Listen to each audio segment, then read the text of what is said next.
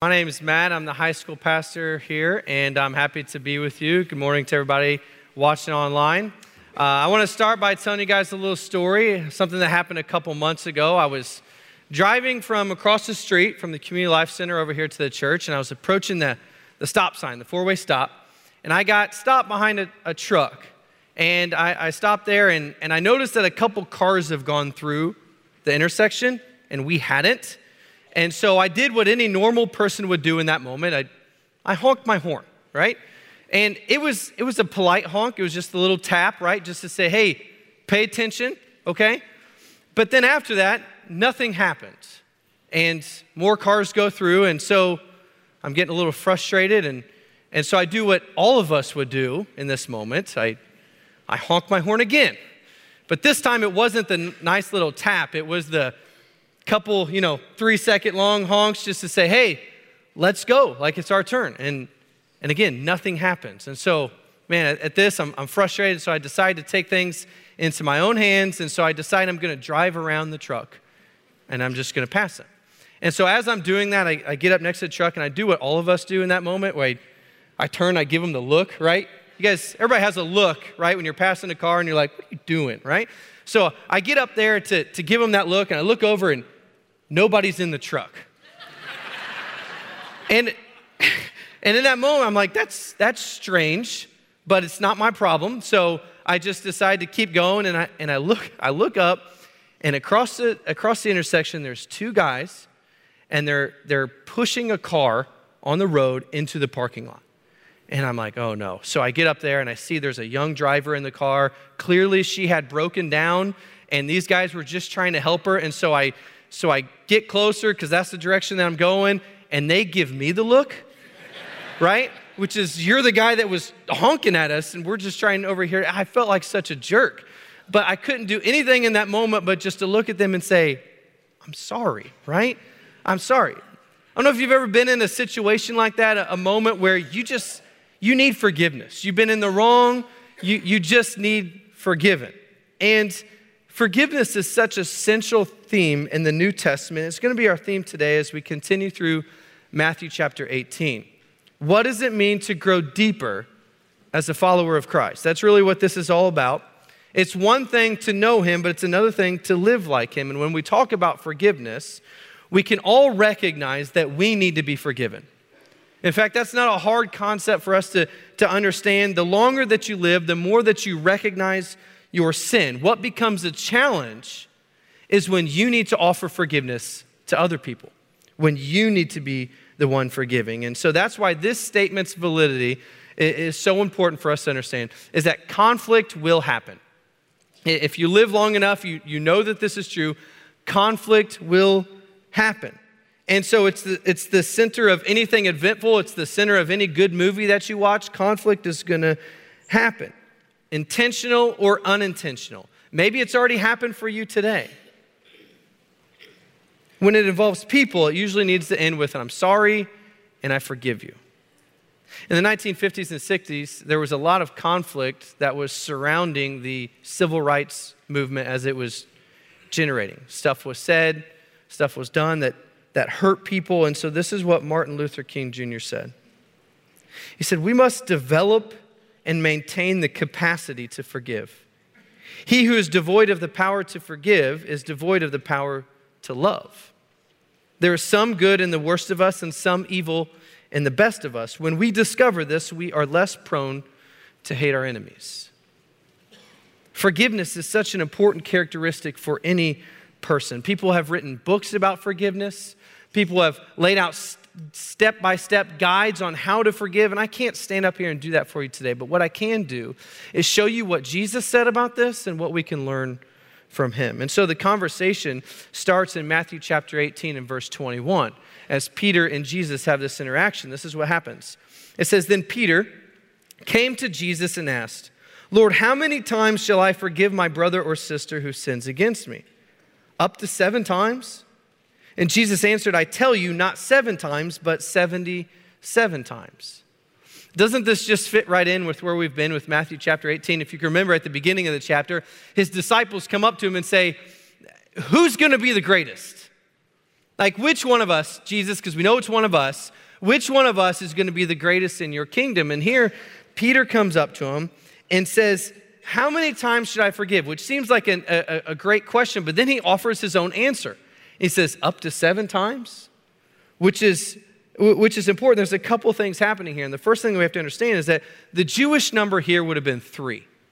It would have been 3. We get that from a couple Old Testament texts about forgiveness, is that 3 was the expectation. You forgive somebody 3 times. After that, hey, listen, it's on them. Like, they should have learned, they should have got it. And so Peter, he knows this, but he also knows Jesus. And he also knows how Jesus likes to take things up a notch, right? He's heard the Sermon on the Mount. He's heard Jesus over and over again say, hey, you've heard that it was said this, but I tell you this. And so Peter tries to get ahead of the game a little bit here, right? So he says 7, right? Jesus, that's double plus 1, okay? So that's got to be the number. 7's this biblical number of completeness. Is it 7? And Jesus' response is not 7 times, but 77. Okay, that's a lot more than any of us were expecting, Jesus. Like, does that span a lifetime, or is that in one day? How's this going to work? The number 77 isn't the number. Jesus is using a play on Peter's words, and the number is really infinite. You see, the concept of forgiveness, it doesn't sound universally new for us, but to a first century Jew, this would have taken them back a bit. When have they been asked to forgive? Their history is filled with war and capture, and now they're living in a Roman culture that is dominating their worldview. And so this idea of forgiveness wasn't an easy thing for them to comprehend. But as always, Jesus doesn't just throw out a command and leave it there. He unpacks it for them and talks to them about who God is and what this is all about. So we're gonna stand to read our text now. It's in Matthew chapter 18. I want to invite you to stand with me as we read this parable that Jesus tells to explain his answer. Here's what he says. Therefore, the kingdom of heaven is like a king who wanted to settle accounts with his servants. As he began the settlement, a man who owed him 10,000 bags of gold was brought to him. Since he was not able to pay, the master ordered that he and his wife and his children and all that he had be sold to repay the debt. At this, the servant fell on his knees before him. Be patient with me, he begged, and I will pay back everything. The servant's master took pity on him, canceled the debt, and let him go. But when that servant went out, he found one of his fellow servants who owed him 100 silver coins. He grabbed him and began to choke him. Pay back what you owe me, he demanded. His fellow servant fell to his knees and begged him, be patient with me and I will pay it back. But he refused. Instead, he went off and had the man thrown into prison until he could pay the debt. When the other servants saw what had happened, they were outraged and went and told their master everything that had happened. Then the master called the servant in. You wicked servant, he said. I canceled all that debt of yours because you begged me to. Shouldn't you have had mercy on your fellow servant just as I had on you? In anger, his master handed him over to the jailers to be tortured until he should pay back all he owed. This is how my heavenly Father will treat each of you unless you forgive your brother and sister from your heart. Thank you. You can be seated. This is a classic parable that you have most likely heard before. It's called the parable of the unmerciful servant. And today, as we continue to walk through the book of Matthew, we're going to talk about forgiveness. There are 3 scenes in this parable, and the first scene is between the king and a servant who owes him a great deal of wealth. In fact, Jesus says it's 10,000 bags of gold. Maybe some of your Bibles say a talent is another way that's translated, but it's the most valuable currency. Bag of gold. Like, you imagine carrying around a bag of gold, like a pirate or something. But this is what Jesus says. And also he says 10,000. And this is 10,000 was the single largest number that the Greek language had a word for. And so literally this was the largest number that Jesus could have said. The number was huge. And so scholars say that this number would have equaled out to, if you could wrap your minds around this, 275,000 years of labor for an average worker. That was the debt. It was unrepayable. It would have been like me telling you that you owe me $1 zillion, right? Like, what does that mean? How much is that? That's what Jesus is doing here. It was such a big number. It speaks to the magnitude of the debt. And that is such an important thing to recognize at the beginning of this parable. We're not just talking about something big. We're talking about something that would have been impossible, literally impossible for this man to pay back. And so the servant was told the punishment, and then he begs for patience. Notice he didn't ask for forgiveness. Notice he didn't ask for the debt to be canceled or erased. He asked for patience. And that's why our first idea, if you're taking notes, is this, is that God's forgiveness is given freely. It may not be news to you, but this is the beauty of following Jesus. Notice what he says. The servant's master took pity on him, canceled the debt, and let him go. This word pity is something that we can't gloss over. We can't just read and not try to comprehend it because it teaches us a lot about God. Remember, this is a parable, and so Jesus is telling a story. This isn't something that actually happened. Jesus is telling a story, and this story teaches us about the kingdom. It teaches us about God, and so we have to take every word into consideration. So when he says pity, this word in the Greek language kind of translates better for us as to be moved with compassion. In fact, all the other times in the New Testament that this word is used in the Greek language, it means that Jesus was moved with compassion and then he did something about it. And here Jesus uses this word to say that the king was moved with compassion and then he canceled the debt. The massive, unrepayable debt. There is no way that the servant could have done anything to make this right. But the king was moved with compassion. God's forgiveness is given freely. And this is so critical for us to get because if you're like me, sometimes you feel like you have to do something to be worthy of forgiveness. And I think that stems from our human relationships where when we're at odds with someone, we say, well, when you do this, I will forgive you. Or when you say sorry, I will forgive you. Or when you make it right, I will forgive you.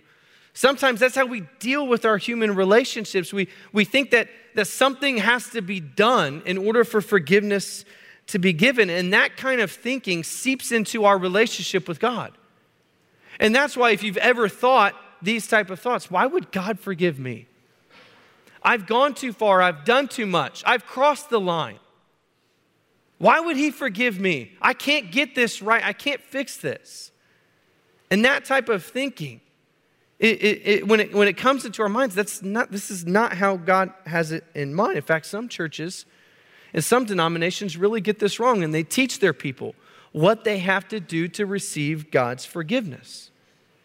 While there's certainly valid ways to live in obedience with God's word and how he wants us to live and the type of people that he wants us to be, nothing can replace the theology that God's forgiveness is given freely.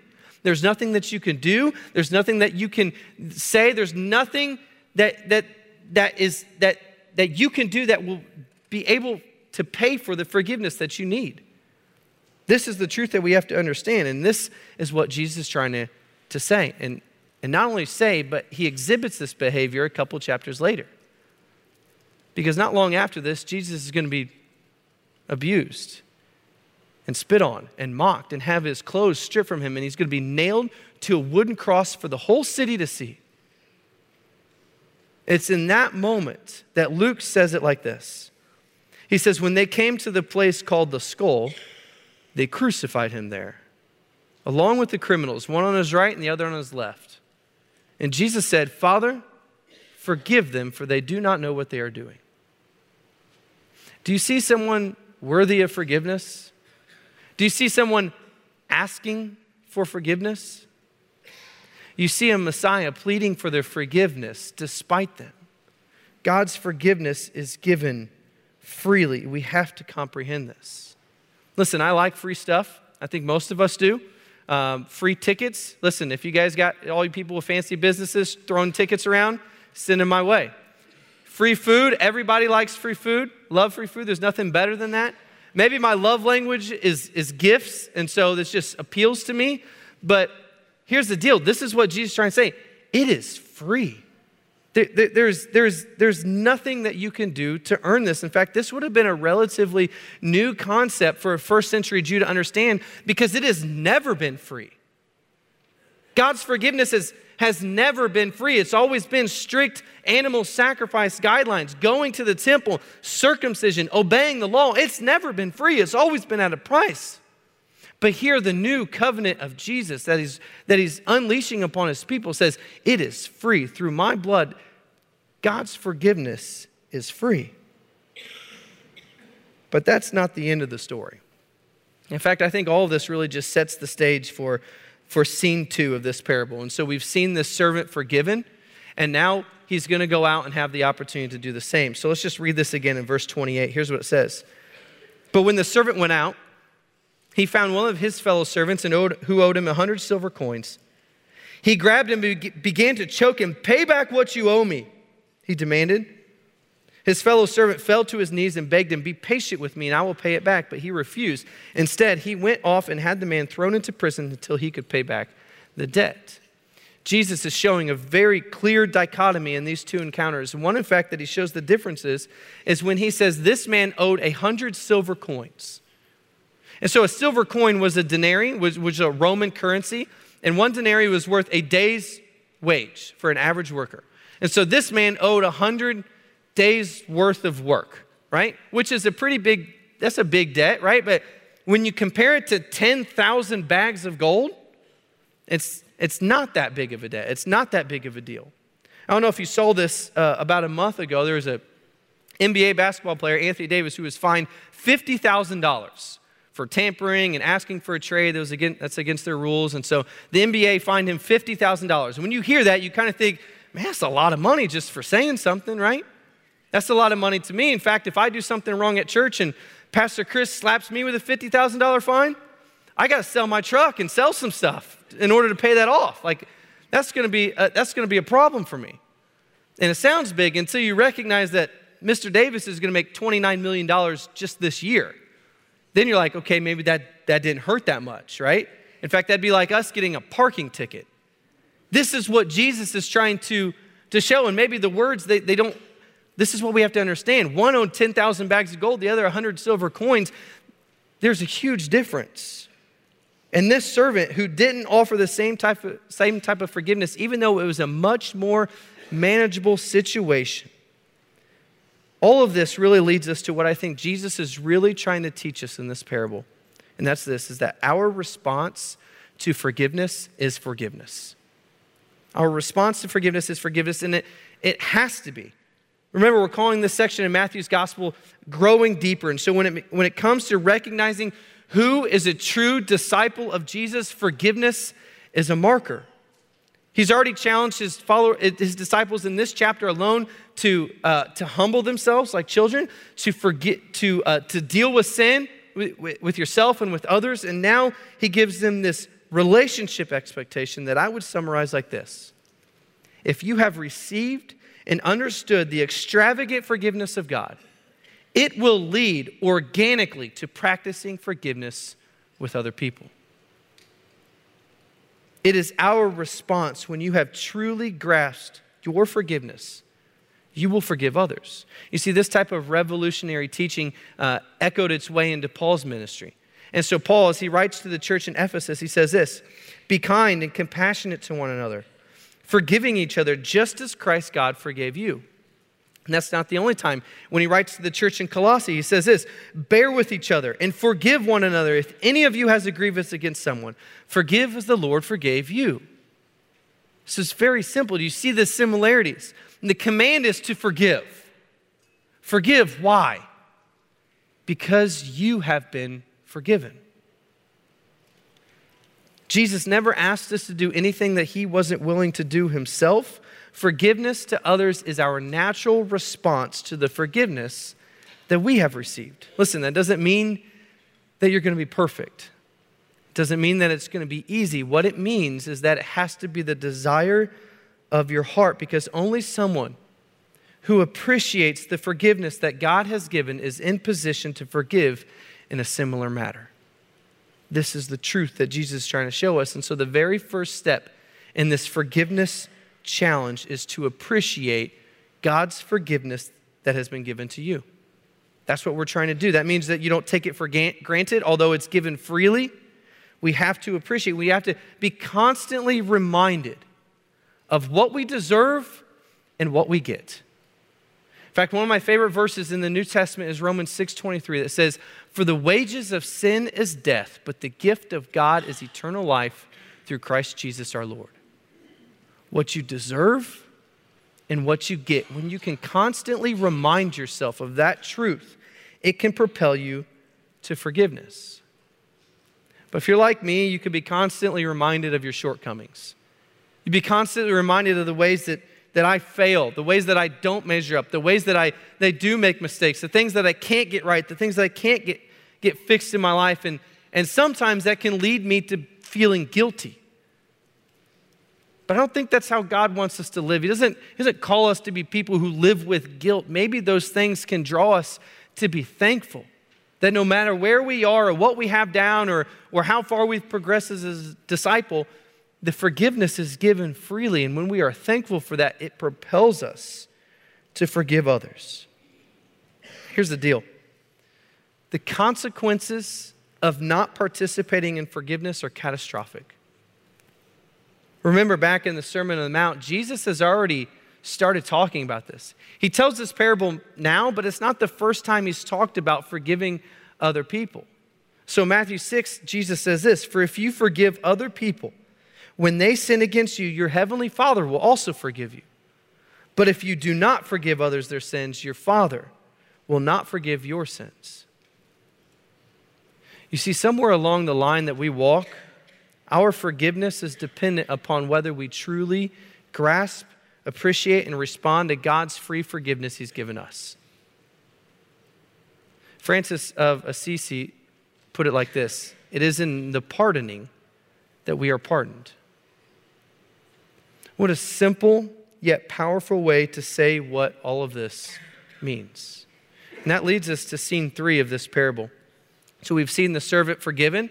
We've seen him not give out the same type of forgiveness, and then people notice this, and the other servants tell the king what has happened, and so the king finds out what has happened, and Jesus wraps this up pretty cleanly, but he doesn't sugarcoat anything. He says this in verse 32. "Then the master called the servant in.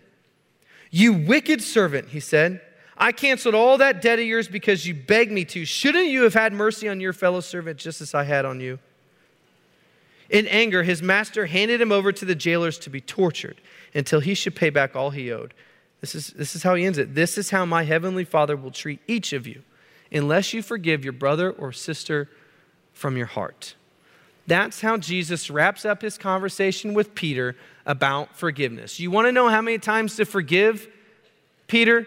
You want to know the answer to your question? There's no limit. And in fact, there's no limit. And when you choose not to respond, when you choose not to forgive, this is what will happen.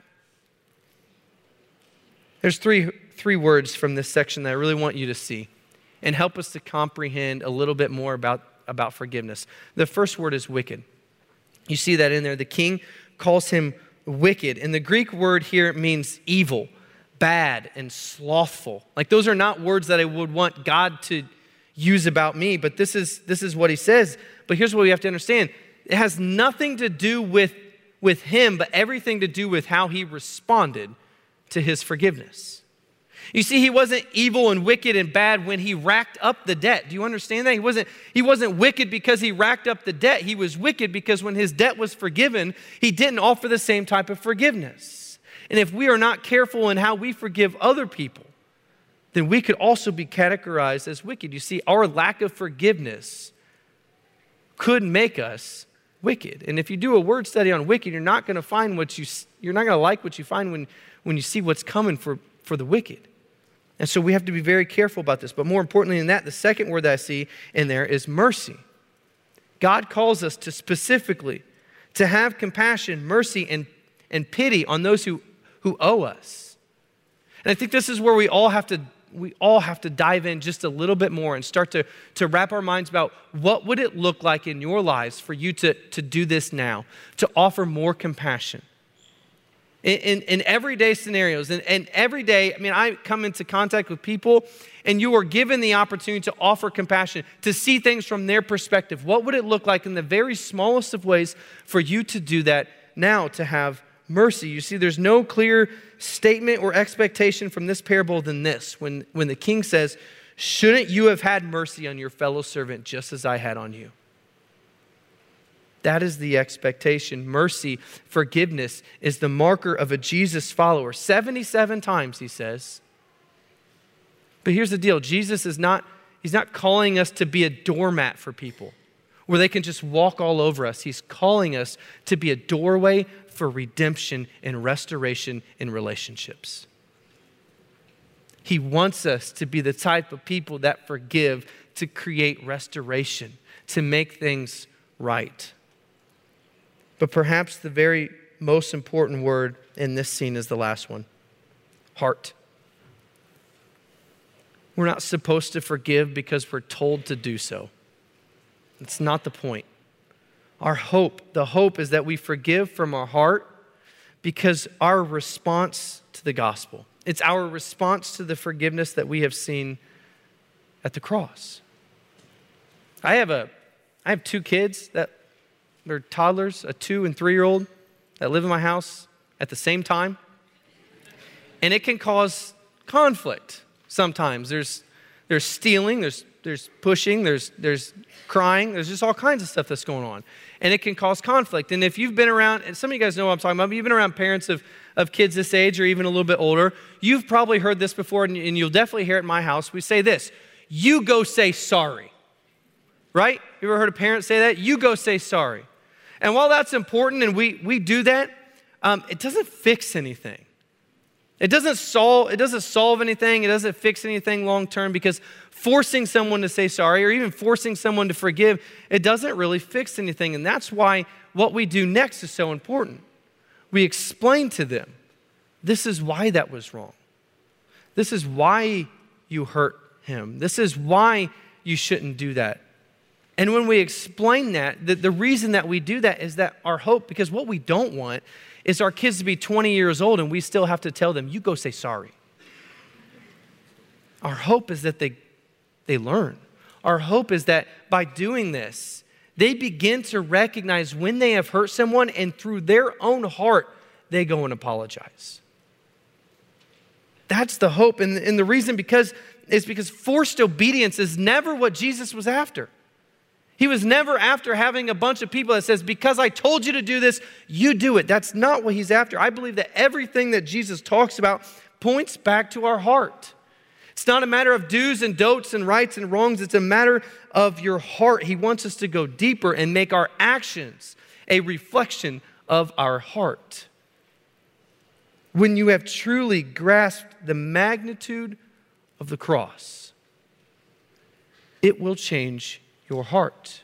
When you recognize what you deserve, what is coming for you, and how Jesus stepped in and offers you forgiveness every single day, that should change your heart and propel you to live differently, propel you to forgive others. If you forgive because you were told to do so, then so be it. But the true disciple, one that truly follows Jesus, forgives because it comes from their heart, from their acknowledgement of how they have already been forgiven. So let me wrap this up into something practical for you, something to help you to take away. Who is it that you need to forgive? I don't know if there's someone that comes to mind right away, or if you've been thinking about someone as I've been talking about this, but who is it? Maybe it's someone in your immediate family.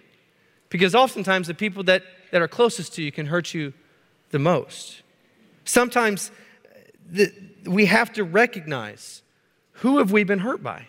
Who is it? Who is causing a strain? Who are we holding a grudge by? And I get it. Listen, when we talk about these things, it's personal.